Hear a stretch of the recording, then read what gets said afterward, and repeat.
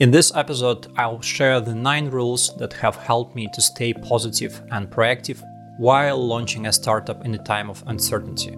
And uncertainty is a key word here. Building a product that never existed before and finding a product market fit can feel like trying to solve an equation with several unknown problems. No matter how much you plan, startup life is unpredictable and irrational as well. So it's impossible to predict the best step. What makes founders successful is how they manage and react to uncertainty. If you handle it well, you can move forward with constant speed, gather more data, understand your users and the market, and grow your personal and startup capitalization. But if uncertainty creates too much anxiety, you can end up in a state of burnout and losing hope that basically motivates you to run forward. Let's explore what it takes to be successful as an early stage startup founder. And let's start with rule number 1. Understand what you don't control and stop worrying about it. I know I talked about this several times, but I think it's very important. One of the critical principles of Stoic philosophy is focusing only on what you can control. To do this, Stoics train the skill of separating all problems into 2 types, those within your control and those without. For example, NFL coaches teach players not to think about wins and losses because players can't directly influence them. Coaches instead encourage players to focus on aspects they have 100% control over, like the accuracy of pass, conditioning, their nutrition. Stoics suggest the following process when faced with a problem. Ask yourself, can I do anything to influence the outcome? If the answer is no, accept the situation and don't waste energy on it. Easier said than done. If the answer is no, accept the situation and don't waste energy on it. Easier said than done. If the answer is yes, identify actions to prevent the problem, reduce the probability of it occurring, or minimize the negative consequences. Analyze if any skill could have helped avoid the situation in the future. If so, focus on practicing that skill. If you're an early stage startup founder, you don't control when you find the product market fit and how much money you raise. But you control what time you wake up, how you talk to your team, what's your mental state, how you react to failures, how you track your projects, etc. The best book about Stoicism is How to Be a Stoic. You can find the link in the description. Let's continue with the rule number 2. Prepare for the long run and be careful with your energy. It takes a couple of years to get to the product market fit stage, and another 3 to 5 years to build and scale the business. You will need a lot of energy on this way, so start noticing now what's drawing your energy and remove these things from your life.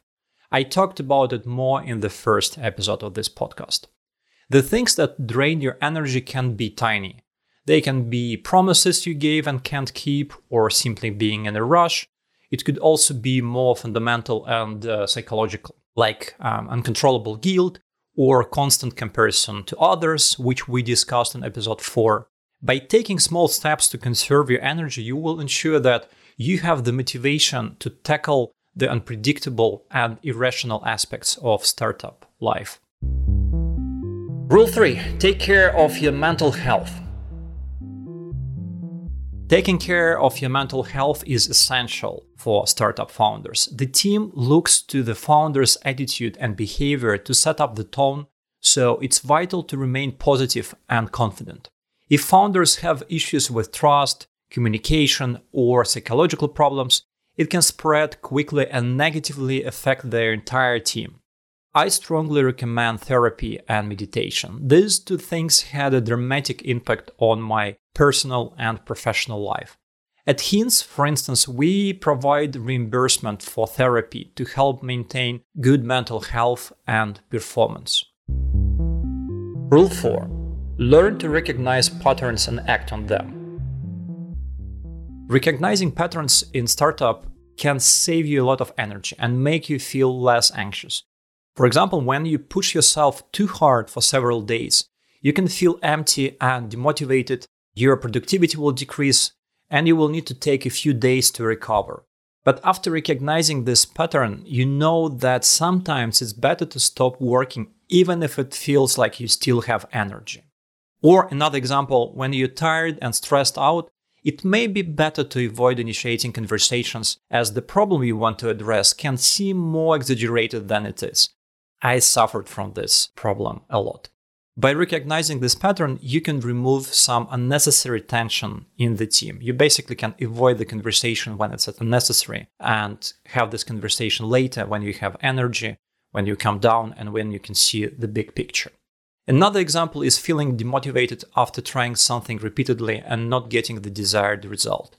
So many times the result came only when I stopped pushing hard. Now I know this pattern, I know there is no direct correlation between the amount of hard work you put in and the outcome. Yeah, it feels very irrational, but it's a pattern that I'm still processing and I know that it exists. Sometimes stopping can bring more than working hard. Rule 5. Preparing for at least one pivot in your startup is essential. Many companies have gone through successful pivots, such as YouTube, transforming from a video dating website, Twitter evolved from a platform for finding podcasts. At Hints, we started by building an automated information graph for communities. Then we pivoted to a note-taking app with self-organized knowledge, and finally to an AI assistant that can manage your software. So it took us several pivots to understand finally our mission, which is to empower people to use productivity software more efficiently. And that we can do it by building an AI assistant, which essentially is a language interface for your software. But it took some time to get to this mission, which now drives us and creates motivation for us. So instead of viewing pivoting as a failure, it's crucial to consider it as an essential part of the journey. It will help you to pivot faster and not hold on to your initial idea. I remember when the first time we realized that we had to pivot, we did it very quickly, basically within a couple of days. But we felt confident that we had to pivot. So I know it can be less obvious sometimes, and I know that startups can spend way too much time thinking about whether they should pivot or keep doing their initial product. Now, rule 6. Don't separate research and building. Combine them into one process. This is known as action inquiry, which can be read about in Bill Tolbert's book of the same name, Action Inquiry. Every action taken is also a form of inquiry, and it's important to understand that there is no right way first do research, then build a product, or first build a product, then research.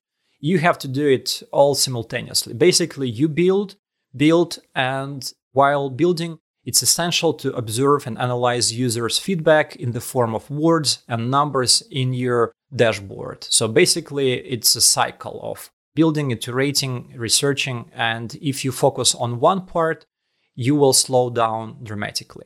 It may be uncomfortable sometimes to showcase your product before you collect enough insights, but showing the product or a feature, even if it's still raw, can be the quickest form of research. If users are angry that the feature doesn't work, it means they need it, and you are on the right track. Now, rule 7. Discuss all assumptions before making a big decision. You need to trust your intuition when you don't have enough data to make a decision. Trusting intuition, unfortunately, is possible only if there is a quick feedback on the decision taken. Intuition essentially is the ability to recognize patterns unconsciously.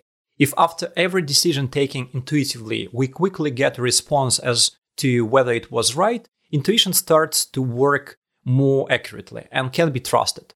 Chess players, racers, athletes often act intuitively because their subconsciously stores many patterns. After making an intuitive decision, they quickly see if it's correct, and then each successive one will be more accurate. You can do the same at startups, but when you make an intuitive decision, try to share and discuss all your intuitive assumptions so you can get back to them after seeing whether the decision was correct. Here is an example from Hints. We use AI to understand natural text commands, enabling users to control their CRM or project management software easily. For example, users can create and update ClickUp or Jira tickets from Slack, WhatsApp, Telegram, or SMS by simply talking to our AI assistant. You can tell your software what you want directly rather than doing it by hand clicking on different buttons. In the past, we decided that every time users set up an integration, we would ask them for a unique hashtag for this integration. This was so that the bot could distinguish between different integrations and know which one it should use, because sometimes we thought you could update your ClickUp ticket and then you send a new entry to your CRM and then an invite to your Google Calendar by just talking to the bot the same way as you talk to Siri or real-life assistant. But this decision was made based on the assumption that users will set up more than one integration. Eventually, users found adding a hashtag confusing and often forgot their hashtags or used the wrong one. It helped us to see quickly that our assumption was wrong. Most users only used one integration.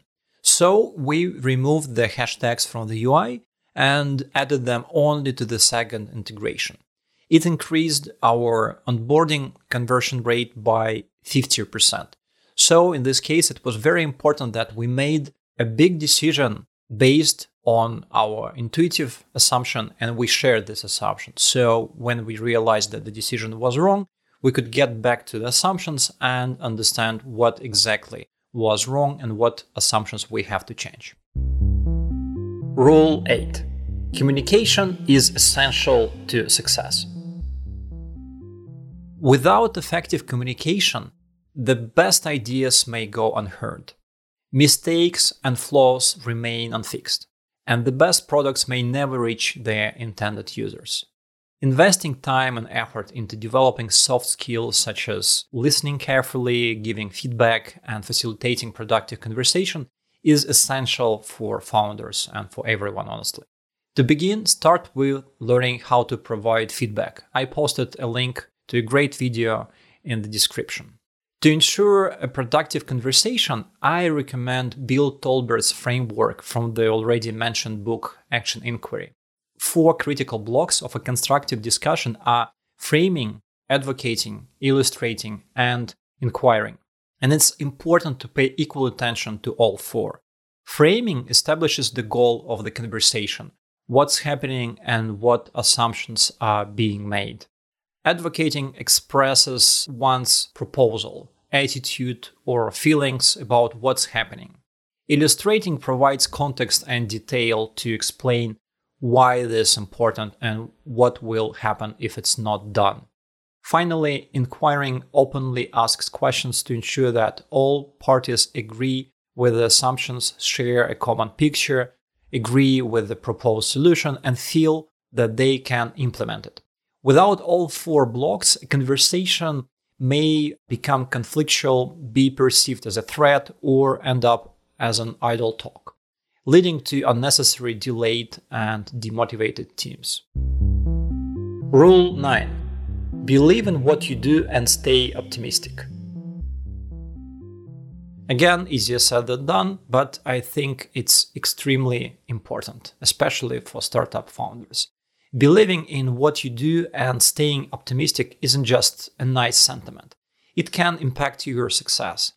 I want to share a meditation that I use to remain optimistic and to believe in what we do at Hints.